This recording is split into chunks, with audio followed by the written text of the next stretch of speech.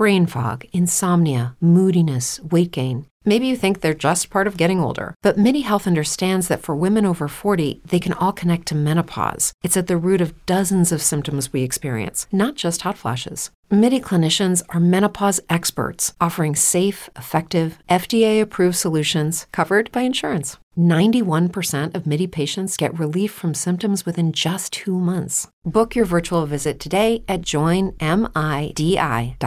Here at Just Baseball, we have teamed up with BetMGM for the 2023 MLB season. We'll be using BetMGM lines to make all of our picks, and we'll have special offers for our listeners each week. If you haven't signed up for BetMGM yet, use code JustBaseball, and you will get up to a $1,000 first bet offer on your first wager with BetMGM. Here's how it works. Step number 1, download the BetMGM app and sign up using bonus code JustBaseball. Step number 2, deposit at least $10 and place your first wager on any game. Step number 3, you will receive up to $1,000 in bonus bets if your bet loses. Just make sure you use bonus code JustBaseball when you sign up. Disclaimer, 21 plus to wager. Visit BetMGM.com for terms and conditions. U.S. promotional offers not available in Washington, D.C., Mississippi, Nevada, New York, and Ontario. Gambling problem? Call 1-800-GAMBLER in Colorado, Washington, D.C., Illinois, Indiana, Louisiana, Maryland, Mississippi, New Jersey, Ohio, Pennsylvania, Tennessee, Virginia, West Virginia, and Wyoming. Call 877-8-HOPE-NY or text HOPE-NY to 467-369 in New York. Call 1-800-NEXT-STEP in Arizona. Call 1-800-522-4700 in Kansas and Nevada. Call 1-800-327-5050 in Massachusetts. Call 1-800-BETS-OFF in Iowa. Call 1-800-270-7117 for confidential help in Michigan. Don't forget, if you haven't signed up for BetMGM yet, use bonus code JustBaseball and get your $1,000 first bet offer today. And Bonds hit one high. It's a deep. It is out of here. Here comes the hook. Got him. 20 strikeouts. He ties the major league record. Freeze hits it in the air to center. We will see you tomorrow night. The impossible has happened. Goal! Big fly on Tyson. Towards the corner. It's back. It's gone. Welcome to Slam Diego. Happy June, happy Friday. We've got a takeaway from each league. Jack, Peter, Aram, Just Baseball show on Friday, June 2nd. We've got one takeaway from the AL, one takeaway from the NL, and then we will run through the games to watch. We'll pick that winner rapid fire like we have done the last several Fridays. Just Baseball show presented by BetMGM. Peter, give us the plug, man. What do we got? How can we make people money? Well, you can make money without doing anything by wagering $10 on any MLB moneyline on the King of Sportsbooks for BetMGM. You will get $100 in bonus bets once the bet is settled, or $200 in bonus bets, depending on what state you're in. Regardless of what state you're in, you're getting bonus bets as long as you wager $10 on any MLB moneyline. And the great thing is, BetMGM is setting up the baseball people. And this is the Just Baseball show, because if you wager it on Nuggets moneyline tonight or anything like that, unfortunately, it won't work. It's all MLB. We're all MLB. And I'm excited to talk about our takeaways. But of course, on BetMGM, the King Sportsbooks, the code is JBFans, and it's in the episode description. Nuggets money line would also objectively be the wrong bet. That's a good point. Just putting that out there. Heat money line. Aram, I went Nuggets in 6 because that corgi on Twitter told me to. Oh, is that what that fucking asshole dog said? Nuggets in 6? Dude, I mean, Ethan Badowski wants to like punt the dog like Jack Black did in Anchorman. Like, if it was a golden retriever or something, like corgi, like I love dogs, like so, but that's like the bottom of the spectrum of dog love for me. Like right next to and I know this is personal, but right next to like the old crusty white dog, like that's bottom of the barrel. I know Stewie's an exception. Your Stewie is very sweet. Stewie's coming to the ballpark. Bark in the park tonight. My parents are coming. You're bringing Stewie? Stewie's going to the ballpark. He's going to be the oldest dog there. Yeah. Good dog name. He won't hear a ball coming to him. He won't hear the crack of the bat. He won't see the crowd. Like nothing going on there. It's a good dog name. But terrible take. Corgis are great. I think you're in that mode, right? Well, pause. Corgi? Oh, who cares? Don't be that guy. Corgis are great. I think you're pissed off that they took the Nuggets. If the Corgi took the Heat, you'd be all over Corgis. I'd have one here. Yeah, exactly. I'd have a dog. I love it. Takeaways? Takeaways. You want to start, or how should we do this? Yeah, I can start, and we'll go clockwise. So it'll go me, then Aram, then Peter. We'll Sounds start good to me. American League. Here's what I've got for you in the American League. It has to do with the LA Angels. And you could say, Jack, what are you talking about? The Rays are the best team in baseball. Texas has the best run differential in baseball. But I say, hold on, let's go to the LA Angels, because I think that they are going to beat the buzzer in the courtship of Shohei Ohtani. And here's why I say that. They made a call-up of Ben Joyce this weekend. They made another one a day before that. Sam Bachman was their first-round pick a couple of years back. Bachman was I don't want to say failed starter, but he was an underwhelming starter after being taken top 10, and they just plug him into the bullpen. So right now, this bullpen includes a guy that, was skyrocketed to the major leagues last year in Chase Silseth, who's back, Ben Joyce, who got skyrocketed to the major leagues, and Sam Bachman, who has ascended to the major leagues, and they're trying to figure out any which way to use him. Zach Neto, we know, their first-round pick last year was the shortstop at Campbell last year, skyrocketed to the major leagues.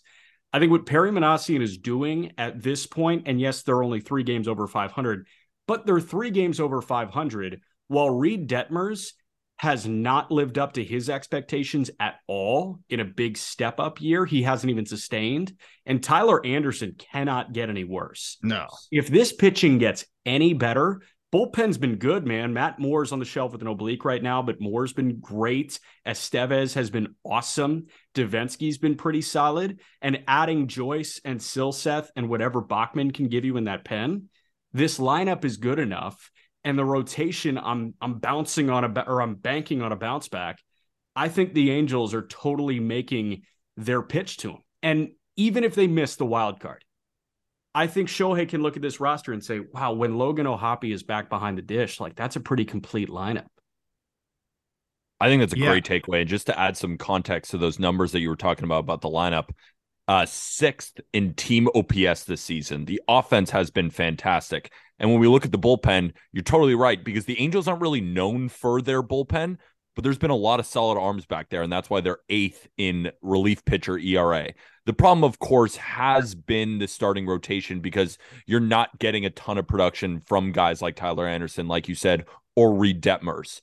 But I think a slight concern, not really, was just the fact that a lot of these Angels starting pitchers were all left-handed. But a guy like Jaime Barria coming up and being really, really solid in that opener, of course, Ohtani's going to keep doing his thing.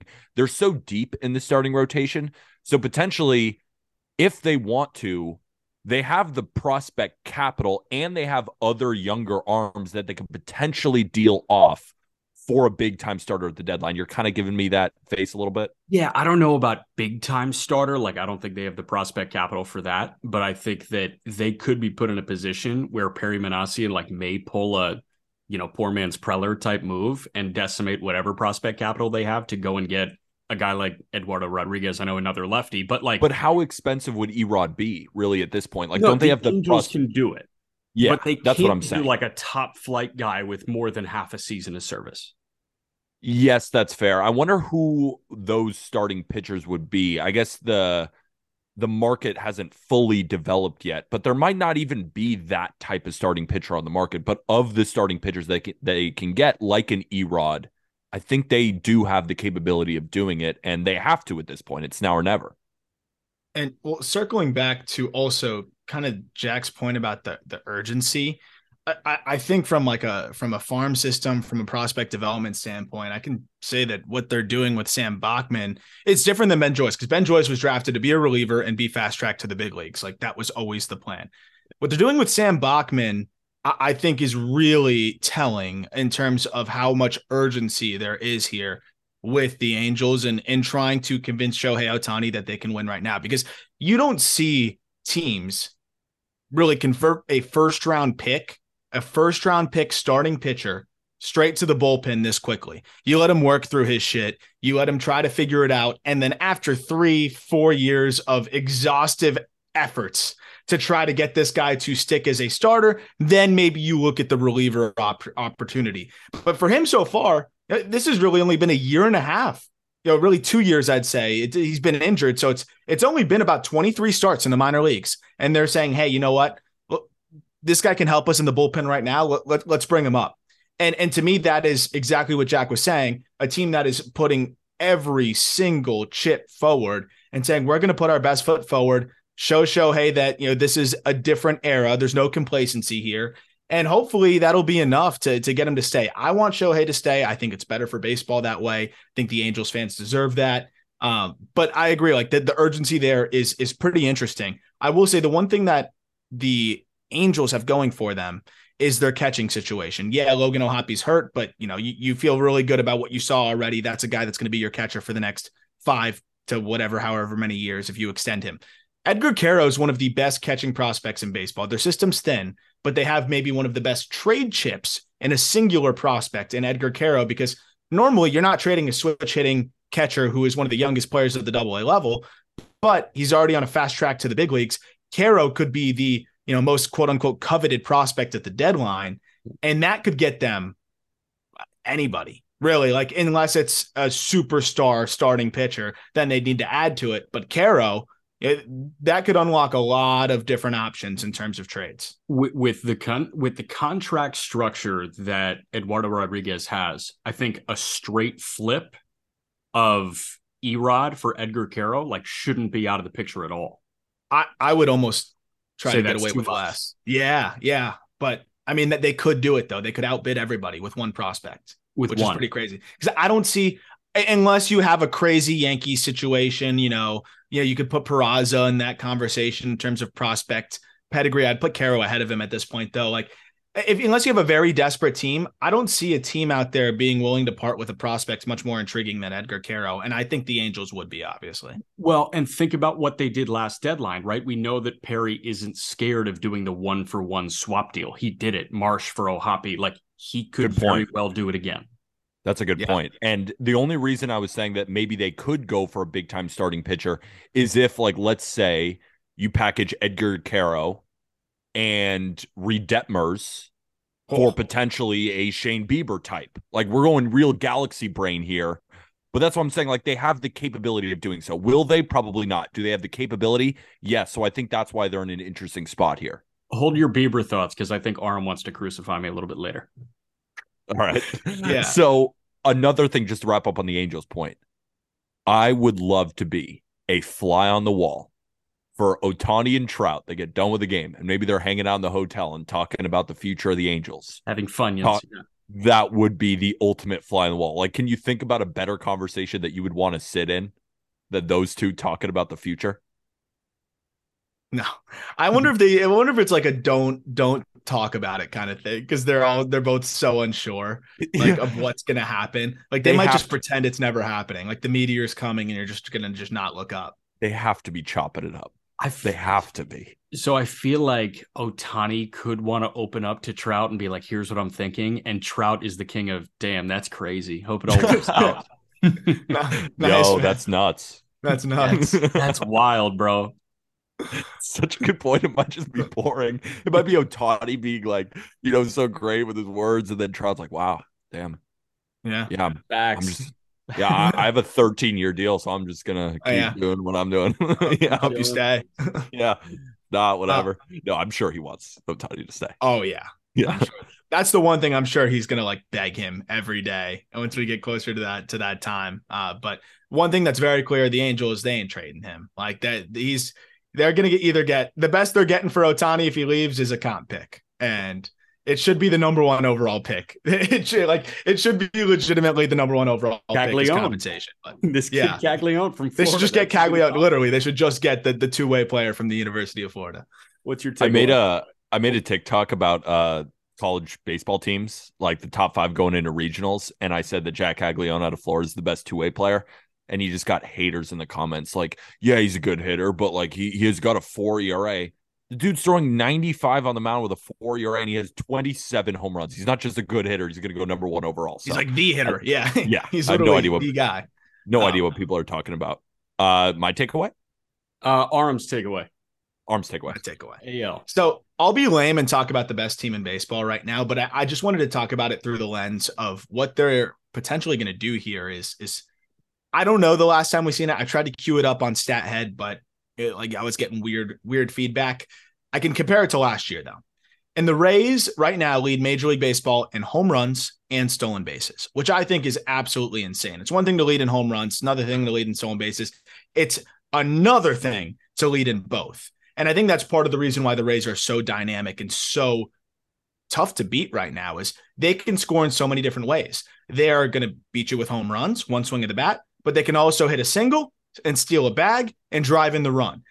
The Rays are on pace for 288 home runs. Now, that wouldn't beat what the Twins did last year, but it's so crazy. Record setting. It's not quite record setting, but it would be among some of the best seasons we've seen. They're also on pace for 215 stolen bases. For reference, and I know there's new rules that incentivize stolen bases, but for reference, the leaders in Major League Baseball last year for a team was the Texas Rangers with 128. So they are going to have more stolen bases than any team in baseball last year by the All-Star break. That to me is absolutely insane. You have and I'm going to dive further into this and tweet about it later. If there's anybody listening that wants to do this dive and beat me to it, feel free. I would love to see that notification. But we have 40-40 seasons for players. I would love to see the last 200 season for teams. 200 homers, 200 stolen bases. Who's the last team to do that? I guarantee it's been a long ass time, if ever. I don't even know if it's ever happened. Well, the impressive thing, too, is they probably don't have a 30-30 capable guy. Wander Franco's not a 30 homer guy, right? He's got 7 pumps so far. I mean, you shrug I'm not. No, I just don't want to doubt him. I agree with you, but I'd never say never with that dude. Fair. Franco has 20 bags already. Josh Lowe has 11 homers and 13 bags. Lowe's not a 30-30 guy either. But the thing is, maybe they could have two. Yeah, he might be. They could have two 20-20 guys, two 25-25 guys, but they could do this without a single 30-30 guy, which is really impressive. That just shows you how good the team is 1 through 9. Not to mention Randy. Yeah. Well, Randy's 11-6. This home runs to stolen bases. I'll fly through it real quick. Randy, 11-6. Luke Raley, 10-7. Jose Siri, 10-5. Taylor Walls, 7-15. Brandon Lau, 9-3. And then Manny Margot, 2-7. It's everybody, you're saying, Jack, chipping in here, which is pretty absurd. It's just a fun team, man. This, I think this is exactly what baseball envisioned when they wanted to change these rules. Is we still got the homers, but now we got a little bit more going on in between. And I think the Rays are really reaping the rewards, obviously, in the standings as well. Just don't forget about Francisco Mejia. He's got a homer and no bags, but he's getting hot. Okay. Yeah. Ready for mine? Mm-hmm. So my takeaway is, we give a lot of praise to the Rays, and deservedly so. Arm broke it down beautifully, but the Texas fucking Rangers have been so incredible this year and have blown past any expectation I could have for them. If you told me on June 2nd that these Texas Rangers would be second in OPS, I'd be like, that's a little crazy, but I can see where you're going with that. But then when you combine them being second in team OPS in all of the major leagues and second in team ERA, I would have told you would be crazy. And the crazier part about all this is that they've done it without Jacob deGrom for most of the year. They are getting incredible production from every single little crevice on this team. Nathan Eovaldi has been one of, if not the best pitcher in the American League this season. Dane Dunning just continues to get outs, regardless of if you believe in it or not. John Gray is sitting here as we sit today with a 2.81 ERA. He's figuring it out. Andrew Heaney is a little bit hit or miss, but he's like your 5 starter. And Martin Perez, talk about a guy who, whenever he takes the mound, the Rangers win because they just give him all this run support. They can win in so many different ways, right? They can beat you in low-scoring games because they have the starting pitching. They can beat you in high-scoring games because they have the offense. And they play together as a team. There's no outs in this lineup. Like a guy like Leody Taveras is playing great in center field. Travis Jankowski, who's that? He's doing fantastic. Even a guy that they got in Robbie Grossman doing his part. Jonah Heim has developed into one of the best catchers in baseball. Josh Young is up there with the AL Rookie of the Year leaders, and he just hits a home run, I feel like, every single time I turn on a Rangers game. Adolis Garcia leading the league in RBIs. Nathaniel Lowe just continues to be that Silver Slugger winner. And then when you have Corey Seager, who is one of the best shortstops in Major League Baseball, and Marcus Semien, who's one top 10 in WAR, there's no breaks here. They're a couple bullpen arms away from legitimizing this team as one of the best teams in baseball, because that's the area of concern, but it's not a hole back there. I get a little bit nervous when the bullpen comes in. Most times when I'm watching Rangers games, they're up 10-5 anyway. They have just been fantastic, and it's so cool to see because they get a lot of shit for spending all this money, but it's great. They want to be competitive, and they absolutely are this year. There has been, I think, besides the Rays, no more fun team to watch this season than the Texas Rangers. I want to shower them with praise because they absolutely deserve it. The one thing I want to... Oh, sorry, go ahead, Jack. No, the one thing I want to add is the bullpen is the easiest thing to fix at the deadline in terms of like moving personnel. If that's the problem, so be it. They can go to the Rockies and go get Jake Bird or Justin Lawrence or any of these guys. And no, those guys are all getting extended. They're all getting 5-year deals. But that's a good point. I would say a team that I think is the best balance, other than the Dodgers, maybe the Yankees, but a team that's up there in terms of best balance of current big league success and prospect capital to make a move. The Texas Rangers, man, like their system is fantastic. It's deep. It's got talent at the top, and they've got several guys that I think they could move and not really feel. Justin Foscue being one who's raking, AA, now AAA. I don't think they'd think twice about it, but that's a piece that a lot of teams would be lining middle up infield, for. right? Yeah, he can play third, he could play second. Like that's a really good bat. They've got guys that I think Jack Leiter has looked fantastic. I think they wouldn't want to move him, but that's an option. Owen White is another pitching prospect who's been great. Like they've got a bunch of other dudes. Cole Wynn's a change of scenery candidate who still carries some value. They could make a lot of different moves, and I think Chris Young's going to do it. And they're in a position now where they don't need to, plug a bunch of different holes. You could go get the best reliever on the market.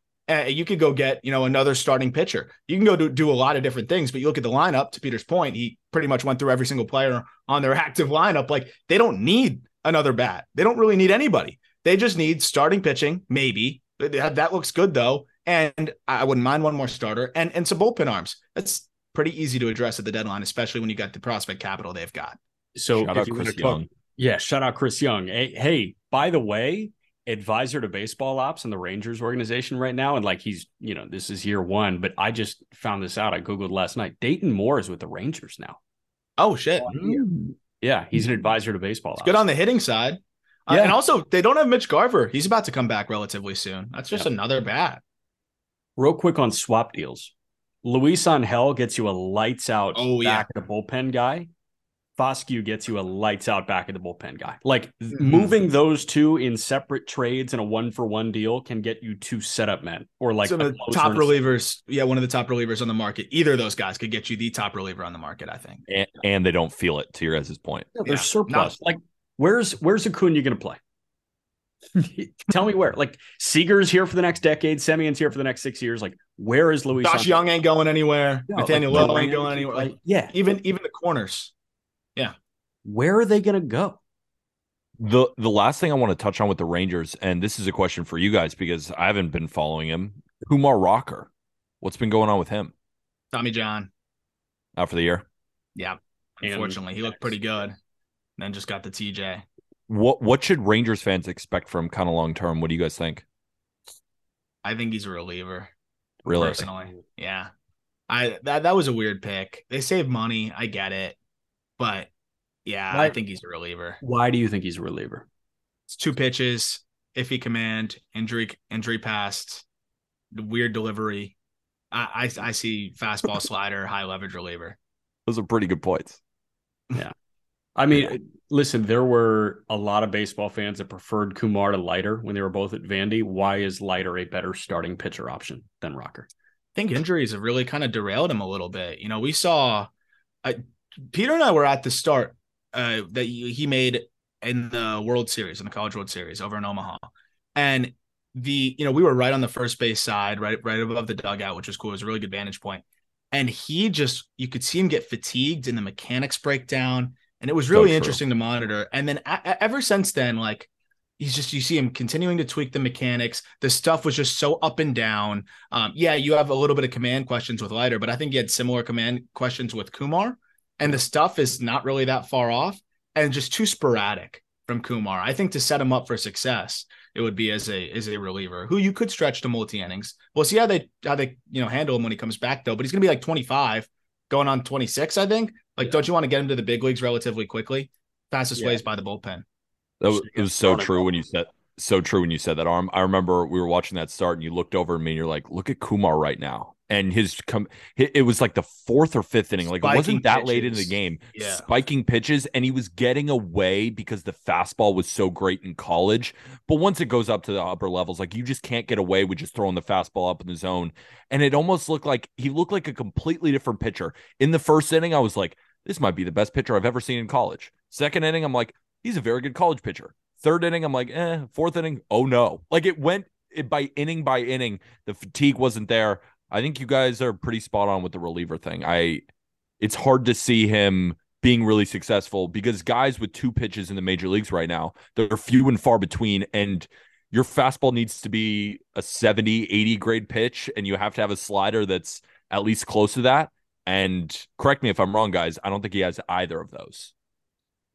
Probably not. It's a plus fastball, above average, maybe plus slider, but he doesn't command it that well. It'll be interesting to see how he comes back. National League.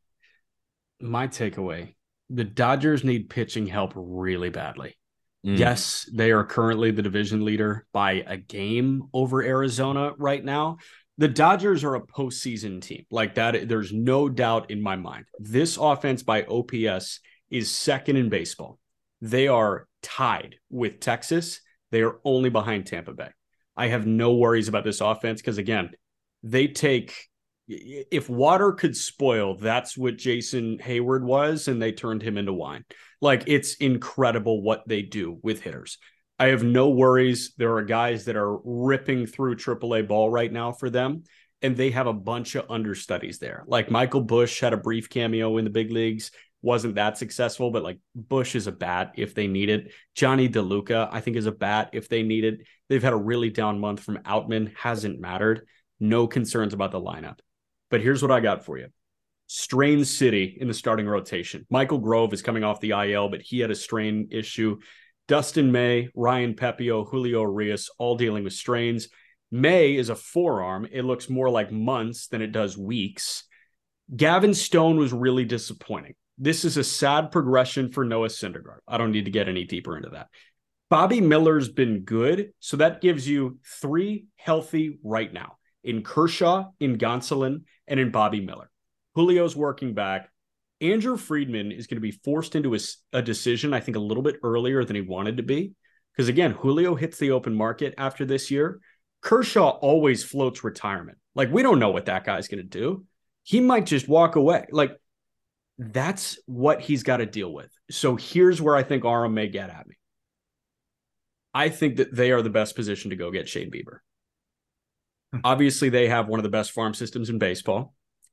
Cleveland has some glaring flaws. We saw the initial reports, written about earlier this week about the Guardians maybe willing to move off Bieber. If anybody is going to put together the compilation of assets in the minor leagues that can sway the Guardians into moving their ace, it's the LA Dodgers. So, for reference, where were like the Bieber trade conversations coming from? Like, I think I invented them. Did you?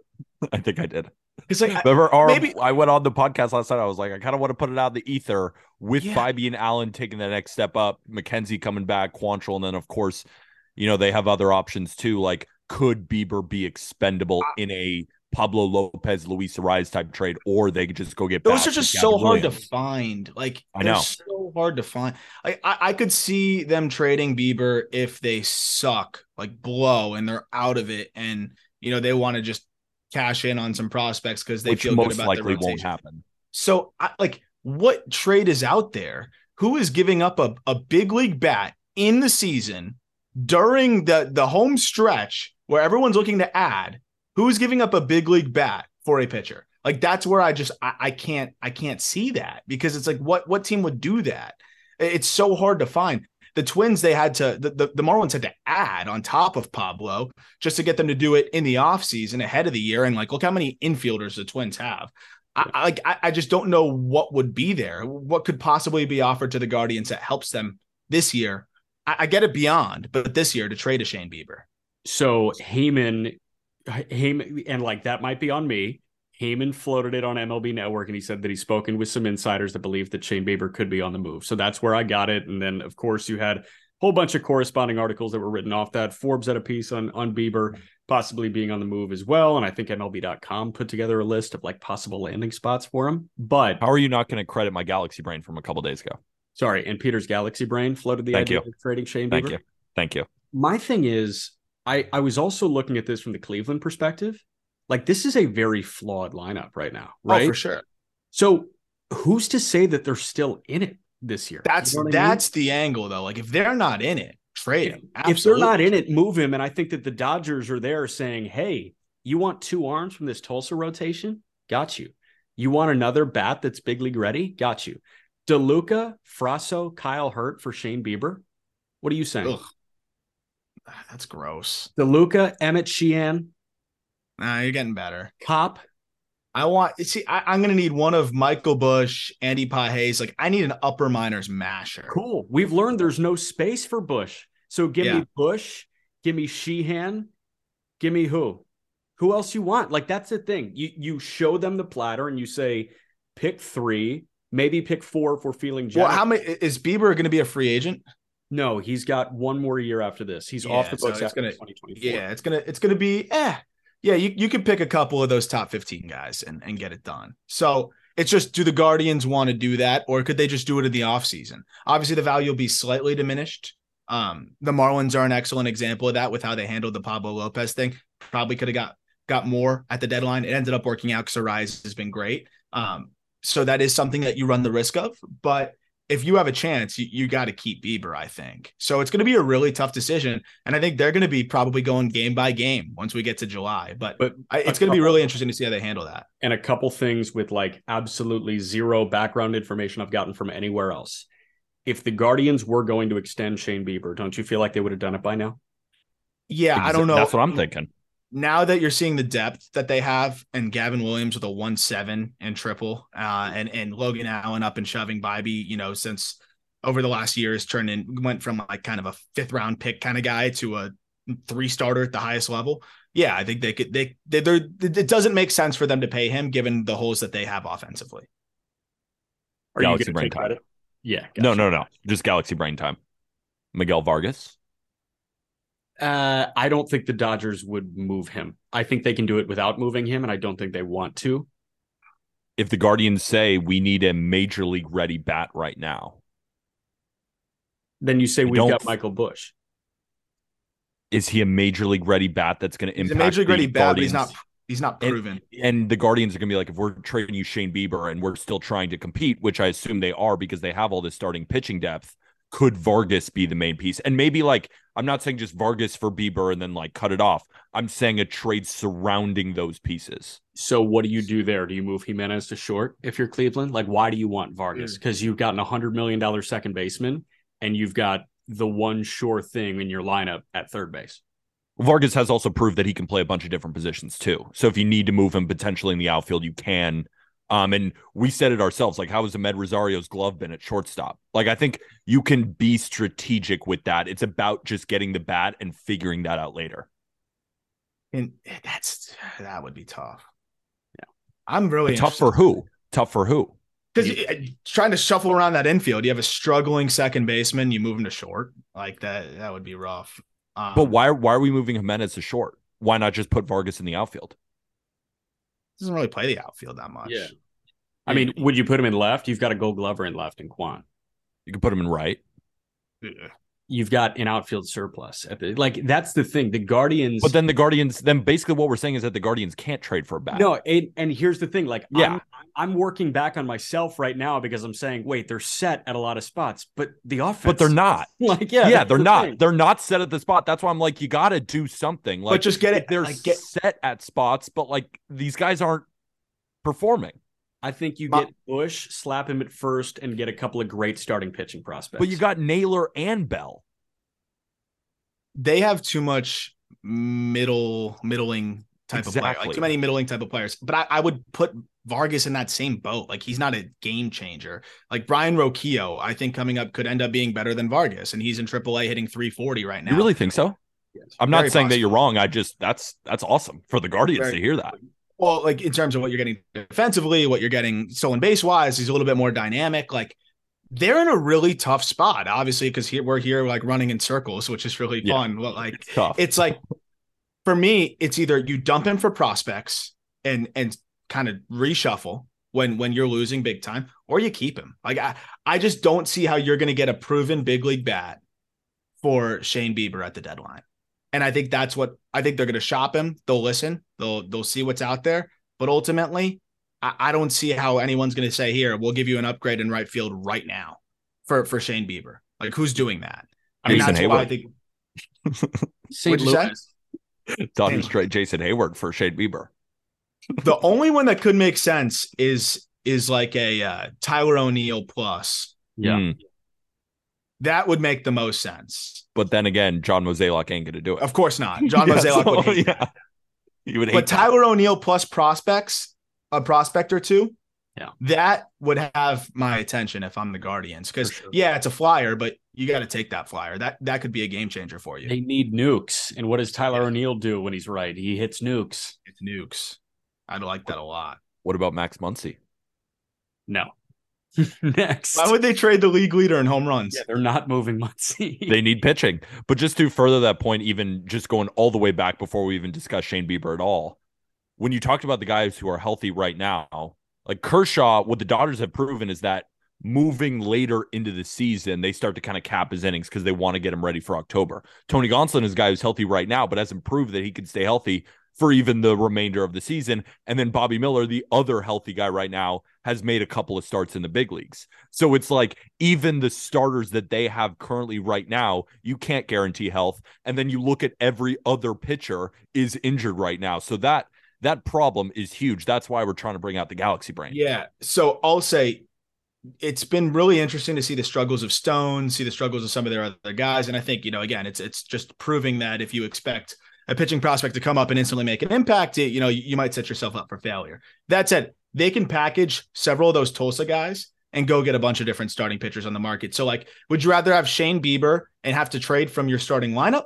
Or would you rather package a couple of your prospects that aren't going to make it up in the next year or two and just go get Erod and not subtract from your big league roster at all? And that's why most teams always trade prospects during the season. And the Dodgers have a trillion of them. So I'd expect them to kind of trade from there to upgrade the rotation. But to circle back to Jack's point, and as Peter said, they got to do it. They definitely got to do it. And I think they will. I think they'll consolidate. They have so many guys that are like, oh, he might come up and be good if we start him, like Frasso, Pepio's still in that conversation. Stone, you like Kyle Hurt, Emmett Sheehan. There's so many that are dominating right now. Landon Knack, but get the sure thing. And I think that's what they're going to end up doing here. I'm interested to see who it'll be.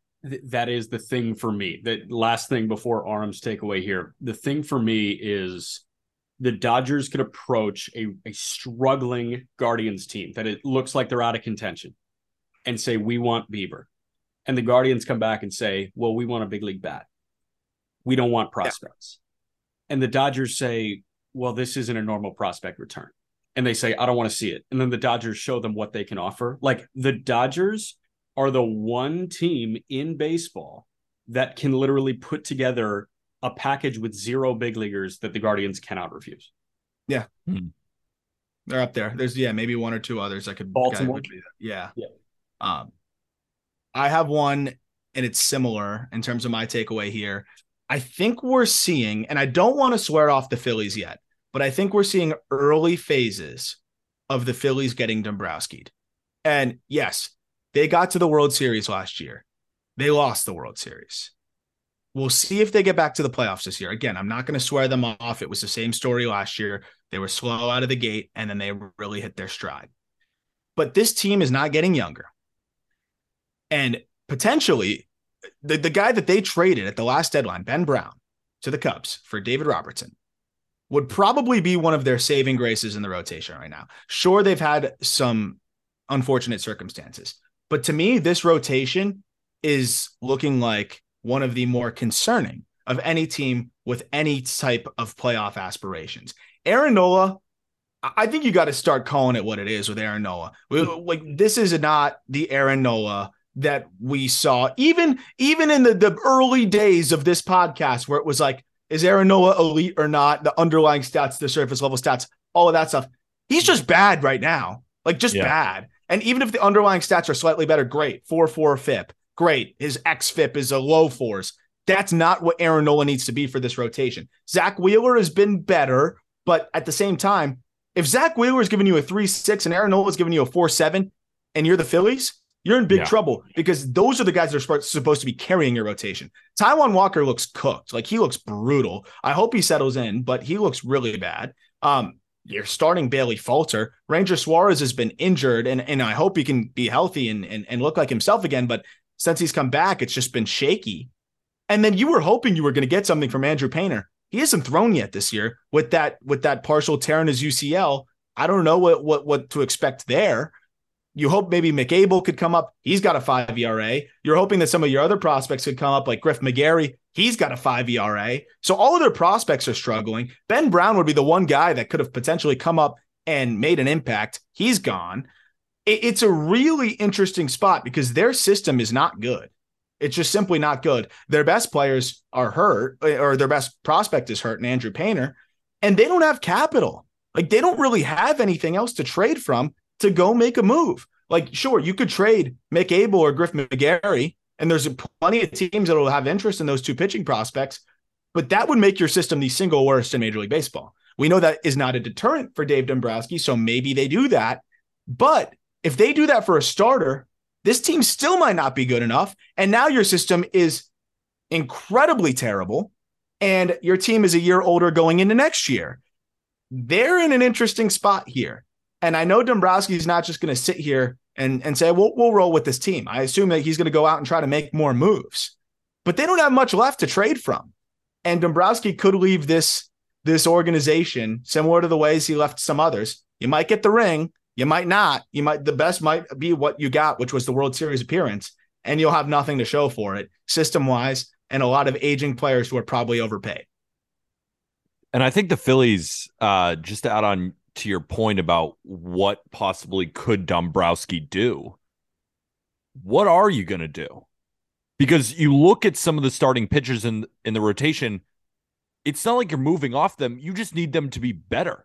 You look at the offense, you made the big move for Trey Turner, and he's easily been one of maybe the most disappointing free agent signing among all of the big ones. So there's not a lot of areas where it's like this Phillies team was kind of a done thing, right? In the offseason, they were like, this is going to be the team moving forward. Like, you're not really moving off these guys. Like, are you moving off Cody Clemens at first? Right?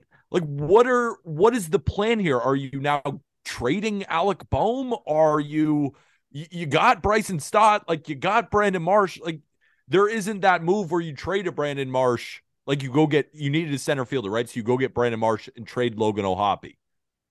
I mean, with all due respect, like, I prefer Logan O'Hoppe, right? Yep. So to your point, a lot of these trades that he made are going to be worse for the Phillies in the long term. And now, right now, they're sitting with all those moves, and there's not a lot of these Dombrowski moves left to make. Yep. So I agree with you. This is the basically finished product. You got all these relievers who are all very hit or miss. They have all great stuff.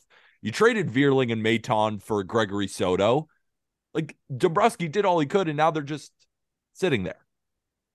And again, like Ben Brown, that trade's going to go down as a bad one. I know Robertson got them to helped get them to the World Series. But and he's been great now with the Mets, which is the funny part.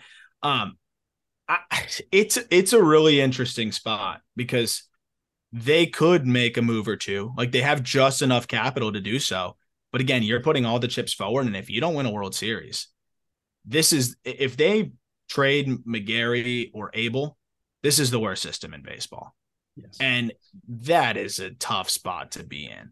And the Andrew Painter injury really stinks because Painter would maybe be in the rotation and could be helping them at this point. But even then, like that's ambitious. The Marlins weren't banking on Yuri Perez. He's been a nice plus, but they didn't enter the year banking on him.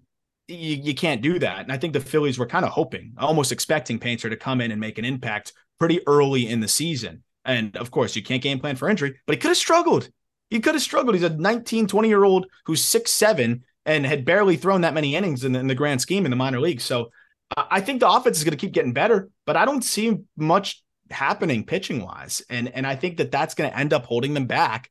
And what Dombrowski does is either going to, I think, it could set this franchise back if he continues to try to prop this team up, because this team could prop itself up. There's enough talent. I don't think they need to go out and make other crazy moves. And I'm very curious to see how he approaches it.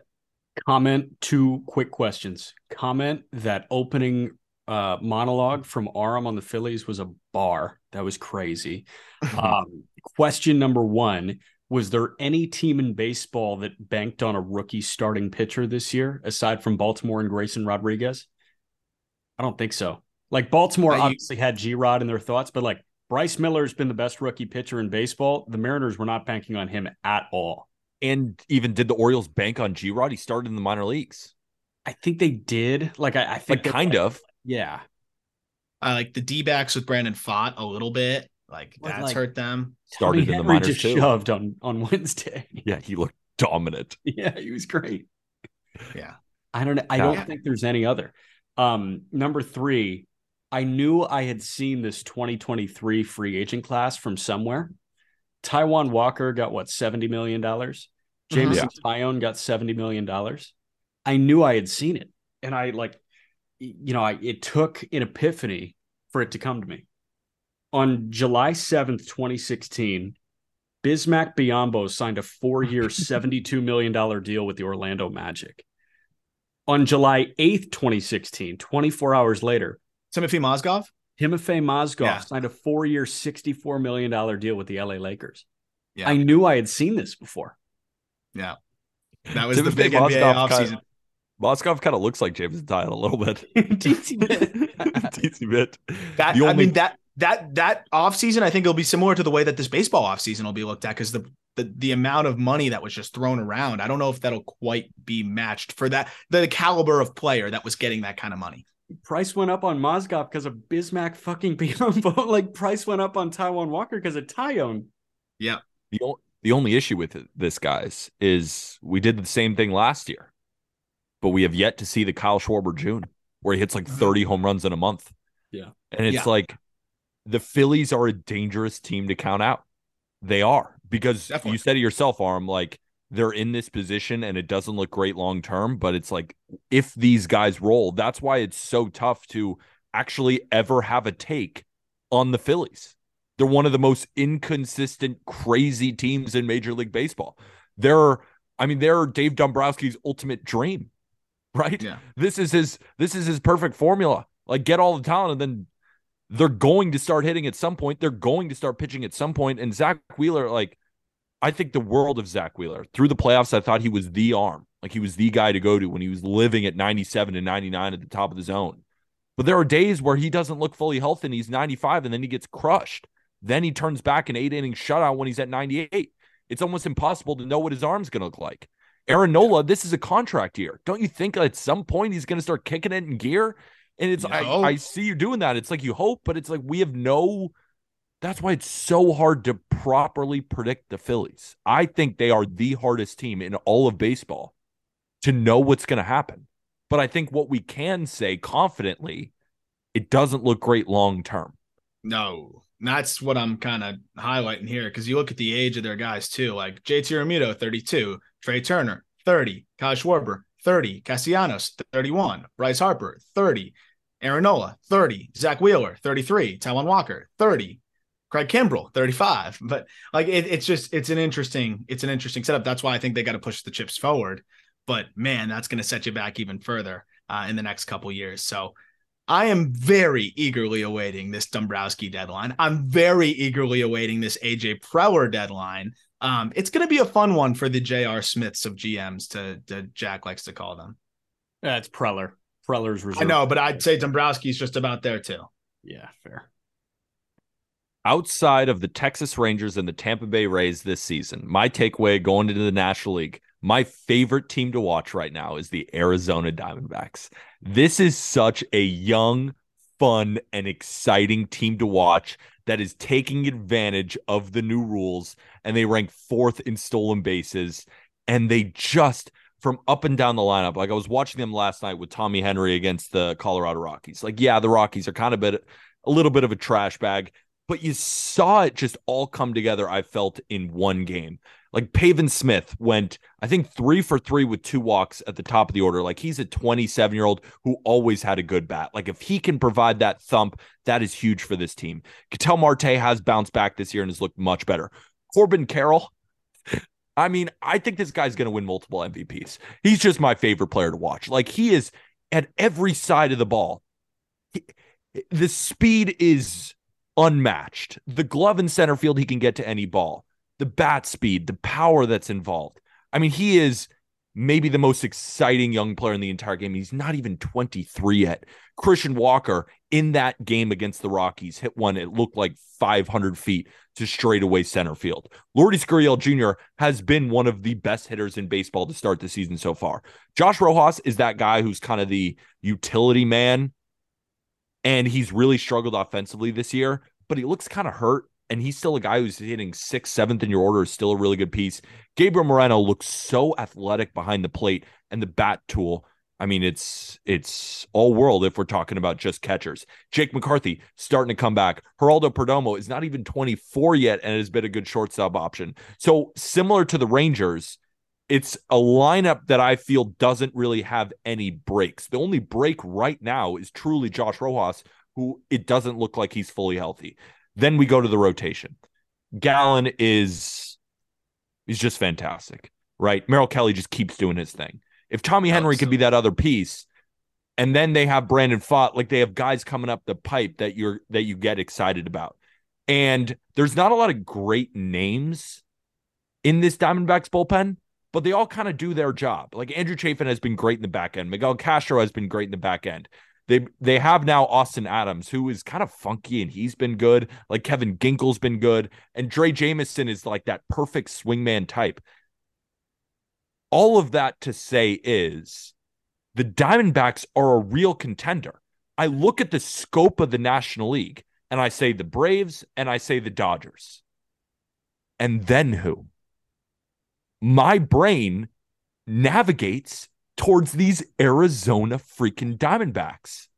I know that's crazy to say, but I implore you guys to tell me another team in the National League right now that you have way more confidence in than the Arizona Diamondbacks up to this point. Like you could say the Mets because they're going to be active at the deadline, and that's definitely a team where I could hear the argument, and the argument would probably be right. You expect the Cardinals to bounce back. I'm just still not impressed by the Brewers. You look at the National League West and the Padres, still waiting. The Giants aren't that good. No one in the National League Central. We just talked about the Phillies.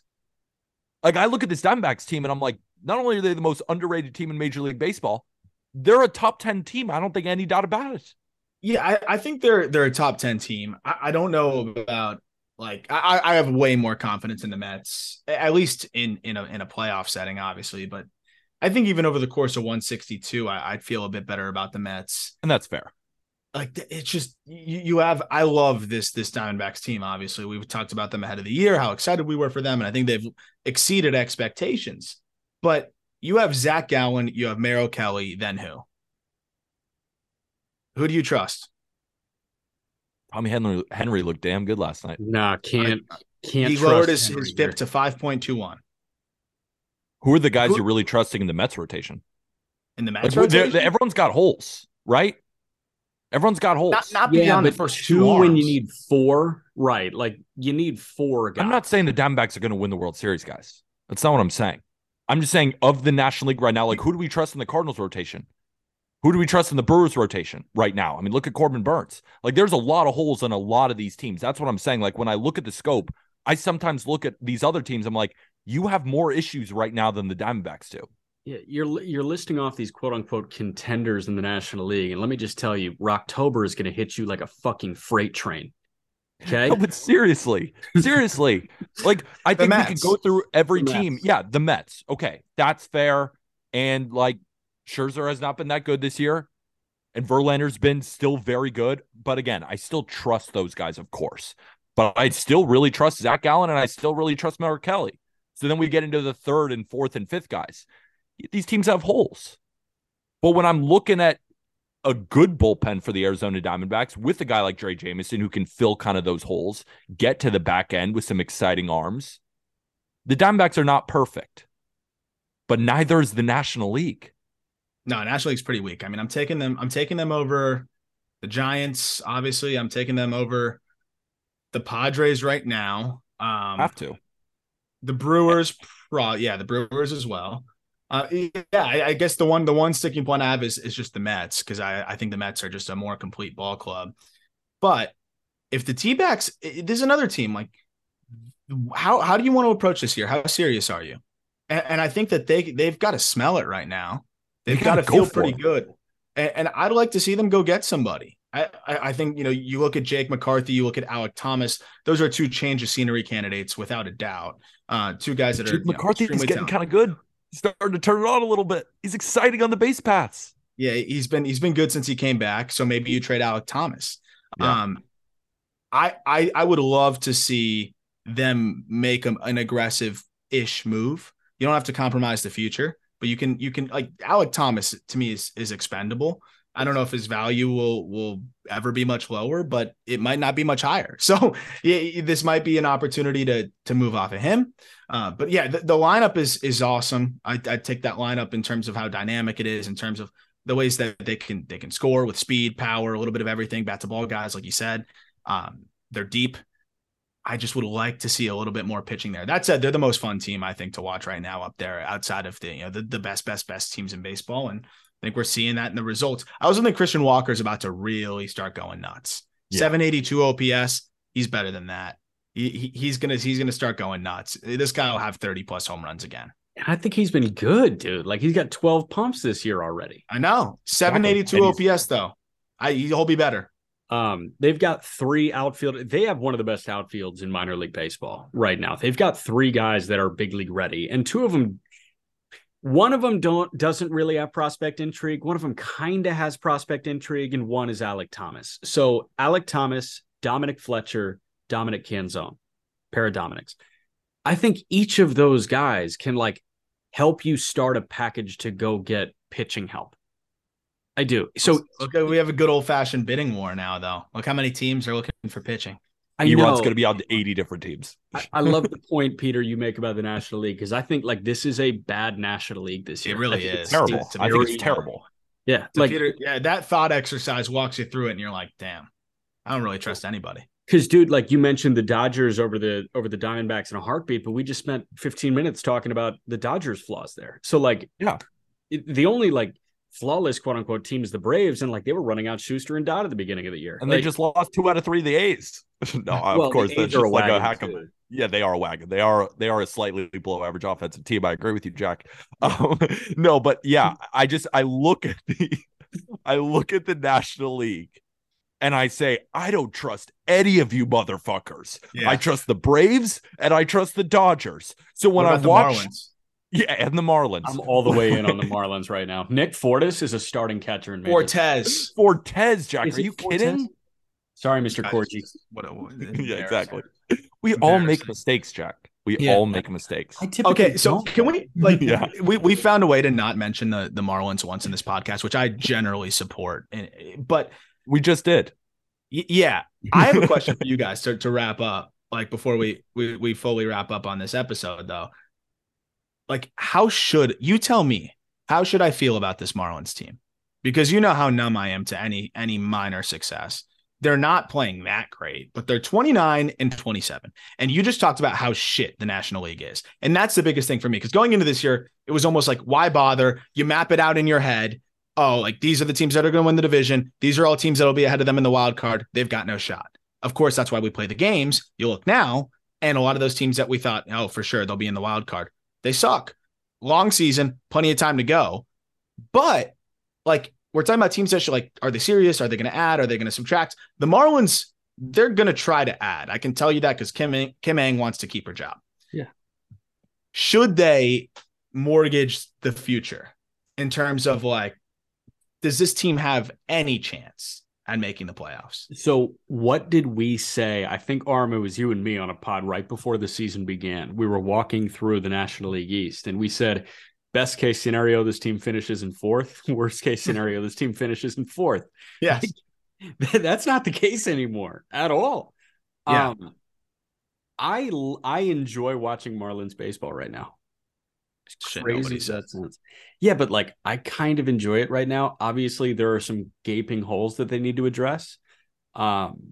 If they can find a somewhat upgraded short and a somewhat upgraded catcher, Which they're both looking for, according to Craig Mish. So go after it, man. Like, I think if you smell blood in the water at those two positions, you can go trade some prospects for that. Because the reason why I brought this up is Jorge Soler is going to hit his way out, like, into free agency, basically. Yes. Because he has a player option for next year for $15 million. He will 1 million, or I think we will 100 million% turn that down. Like, there's no doubt about him turning down that player option. So do the Marlins trade him if they're 4 games back at the deadline, or are they looking to add and just recoup a comp pick for Jorge Soler when they lose him in free agency? Because they're obviously not going to pay him. Like, that's why this team is an interesting one too. Like, what direction are they going? Here's my issue. I feel that the Marlins bats are pretty streaky. Like, Brian De La Cruz goes through big ups and big downs, and he's currently in the midst of a big up. Jorge Soler has been a guy that when he's healthy, he mashes, and he's been relatively healthy so far. Luis Ariz was hitting 450, it seemed like, and not even seemed like, he just was there for a couple of months. He's come back down to earth a little bit. Still an amazing bat, still going to lead the league in batting average, but he's not going to continue this level, right? And I look at a lot more issues within the lineup. And I think to tie a bow on this Marlins conversation, I'm genuinely worried about Sandy. Are we officially worried about Sandy? I'm officially worried. It has now been 2 months, and there are telltale signs of what Sandy does best that he is not doing well this season. Yeah. K rate down, walk rate up, ground ball rate. The walks are the most puzzling. The walks are the most puzzling part. Hard hit rate. But like, remember, all these stuff that Sandy does at such an elite level are all way worse than they were last year. And like Sandy at home against a struggling Padres offense, like, you expect a great start. Pitched okay, right? Braxton Garrett shut them down the next day, like 2 days later. Like, what the hell? All these bounce back starts for Sandy aren't coming. And I didn't want to say anything in April because I was like, oh, he's going to be fine. He's Sandy. But then it was the middle of May, and I was like, all right, he hasn't done it yet. Then the end of May, hasn't done yet. Now we're in June. It's like, where's these bounce back? I hear you. Devil's advocate, this unanimous Cy Young winner is playing poorly, and they're 29 and 27 without Jazz Chisholm. You know, so like, good point. Is there a world where this team is like, puts it together? Was kind of my question, because it's actually a $9 million option for Jorge Soler. He will decline that so fucking fast. He might decline so it right fast. Now. Yeah, they got $70 million. Like, that is crazy. So, my one thought on Sandy is this guy, a couple turns through the rotation last year. I think it was first month of the season. This guy led Major League Baseball in walks. Did he really? Yeah. He walked a lot of guys really early last year, and then he stopped walking anyone. In May, though, right? It's June. In April. Yeah, it's definitely longer. Like, it's just, it's I guess way it's longer. Prolonged. Yeah. What's I'll up? pull up the exact numbers. Yeah, I'm looking at it right now. You are totally right. Jeez Louise. Yep. Um, First month of the first season. seven starts. First 7 starts, 19 walks. Told you. Yikes. And then he was just And then he stopped insane. walking everybody. Yeah. But it's not just Taking the longer walks, this time. It's taking longer this time for sure. and it's not just the walks. It's the hard hit rate. It's the worst ground ball rate. It's the lack of strikeouts. So it's like, yes, the walks were the issue, and then he fixed it, but it's not even about that. It's the stuff that he's throwing in the strike zone looks worse. That changeup that was his absolute bread and butter. I think opponents hit like -30 against it. I think the batting average was what, 140? I don't think This that's year it's possible. Yeah, you're right. Yeah. This season, like, look at the changeup data. It has not been nearly the pitch it was last year. So he has to go back to the sinker and the fastball, and he's leaving in the middle of the zone, and guys are hitting it. Yeah, he's definitely missing spots. It looks like I'm going to be doing a Sandy Alcantara dive on justbaseball.com for Monday. What's wrong with Sandy? Yuri Perez has already passed him. Hell yeah. All right. Rapid fire games of the weekend. You guys ready? Yes. Let's do it. Chris Bassett makes his return to Queens. Blue Jays, Mets. Bassett against Verlander. Who you got on Friday? What an old game. Yep. Give me Jays. I got Jays. Bassett's going to shove it. I like the Jays too. They've been incredible this month against right-handed pitching. Bassett revenge game. I like that narrative. Give me the Jays. Okay. In Arlington, Luis Castillo and the Mariners against John Gray, both sporting sub-3s. Fuck. Rangers can ambush Castillo. Give me the Rangers. But Castillo's looked damn good lately. Holy shit. Give me the Mariners. Give me the Mariners. I have no idea. Okay. In Houston, Shohei Ohtani against to be determined. Give me a pitching line for Ohtani in Houston on Friday. Wouldn't be shocked to see him struggle a little bit. You think? I think this is a statement start for him. I think he bounces back a little bit. He's been rolling a little bit better lately, but I'm gonna go 6 innings, 9 Ks, 2 runs, 2 walks. Okay. So funny. That was what I meant by like struggling a little bit. It's just our definition of what Ohtani. Like I was like, yeah, probably 6 innings, 2 runs, 7 Ks. Pitch is pretty good, but struggles a little bit. But that's Ohtani struggling a little bit. Yep. That's how good he is. All right, 9:40 in Arizona, Braves, Diamondbacks. Charlie Morton against Merrill Kelly on Friday night. Diamondbacks. Yeah, Diamondbacks. America's Merrill Kelly's him. The Braves don't have someone like Corbin Carroll. No. Acuña is pretty good, I guess. Yeah. 10-10, Yankees, Dodgers at Dodger Stadium. Luis Severino against Clayton Kershaw. Yeah, we might get pieced. Yeah. Yeah. Yep. Sevy looks good. Does look good. It's gonna be a good game. I think Kershaw gives up a couple. You said it's in New York? In LA. Oh, in LA. Yeah. Give me the Dodgers on that one. Okay, last one on Friday. Baltimore in San Francisco. Dean Kramer, Logan Webb. What happens? San Fran's running hot, and they got their best arm on the bump. Give me San Fran. I feel like that's one of those games where Dean Kramer goes 6 innings, 9 hits, 1 earned run, and the Orioles win. Yep. All right. Yankees, Dodgers on Saturday. No, let's go Guardians, Twins. Logan Allen, Sonny Gray, 7:15 on Saturday night.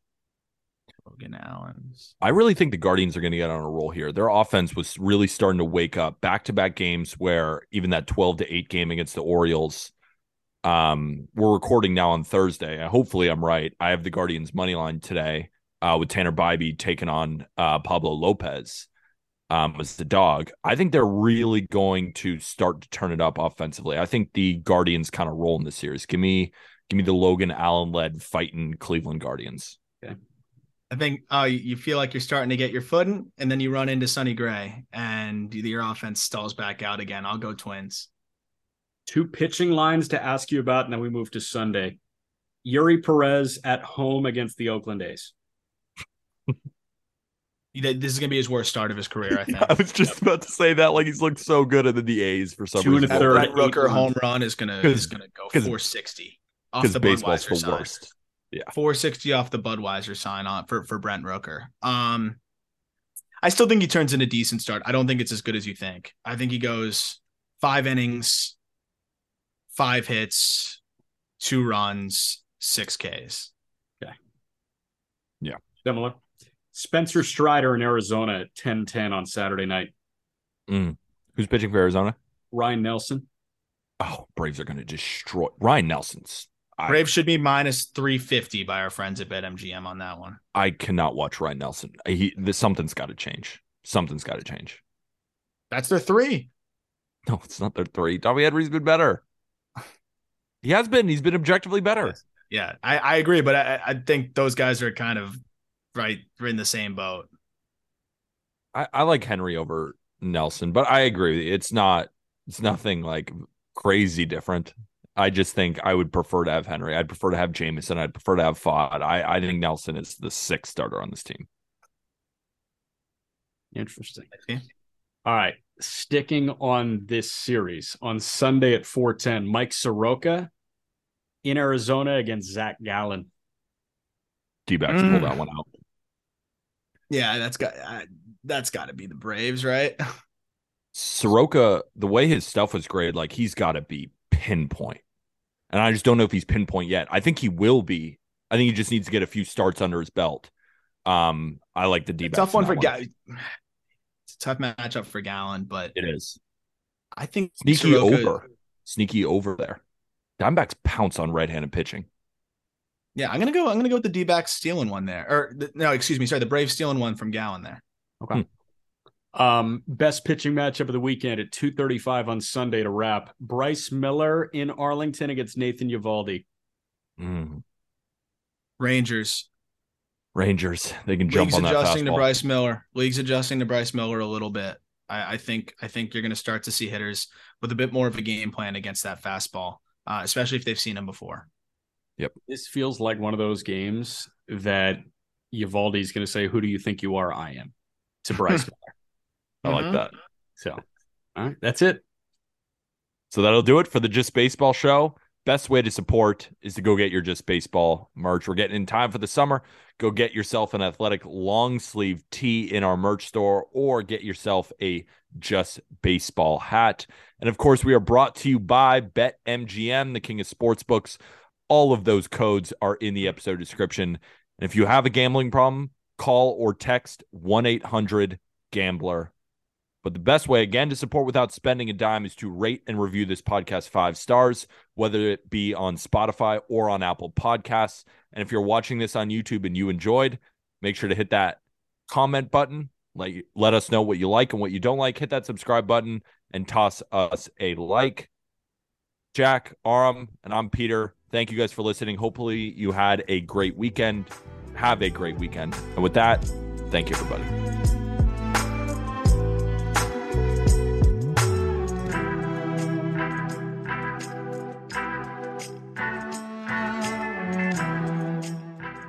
If you're a woman over 40 dealing with hot flashes, insomnia, brain fog, moodiness, or weight gain, you don't have to accept it as just another part of aging. The experts at MIDI Health know all these symptoms can be connected to the hormonal changes of menopause. And MIDI can help with safe, effective, FDA-approved solutions covered by insurance. 91% of MIDI patients get relief from symptoms within just 2 months. Book your virtual visit today at joinmidi.com.